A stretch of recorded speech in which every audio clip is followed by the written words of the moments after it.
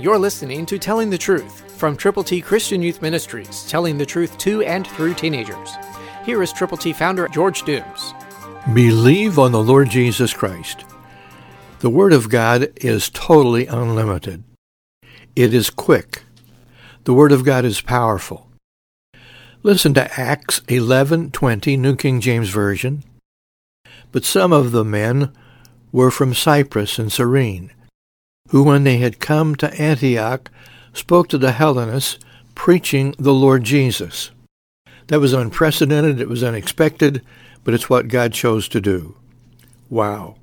That's what God does with His Word, when people believe it, receive it, and share it.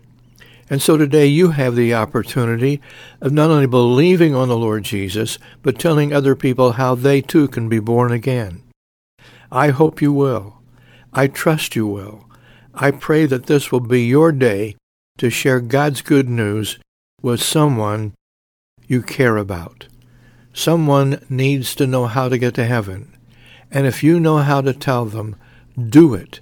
Don't hold back, but share the inspired Word of God with an individual for whom you are concerned, and let them know how much God loves them, what He wants to do with them and for them and through them, and know that He will use you if you are willing. Christ through you can change the world.